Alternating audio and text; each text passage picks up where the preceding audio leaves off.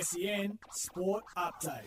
I'm Victoria Raptis and this is your SEN Sports News Update for car sales. Everything you auto know. In the AFL, Geelong notched up its 14th straight win, defeating Collingwood by 6 points, and Fremantle ended the Bulldogs' season winning by 13 points. In the NRL, Tanner Boyd's Golden Point field goal helped the Titans to secure a 27-26 comeback victory over the Warriors. A Ben Hunt-inspired Dragons ended Brisbane's finals hopes with a 22-12 triumph, and the Cowboys outclassed minor premiers Penrith 38-8. Aussies Isla Tomljanovic and Nick Kyrgios have reached the US Open last 16 for the first time. In the EPL, Manchester City and Liverpool have both been held to draws, while Tottenham sealed a 2-1 victory over Fulham and Chelsea overcame West Ham 2-1. And Red Bull's Max Verstappen seized pole position at the Dutch Formula One Grand Prix for the second year in a row. That was your SEN Sports News Update for car sales. Sell your car the hassle-free way with a car sales instant offer.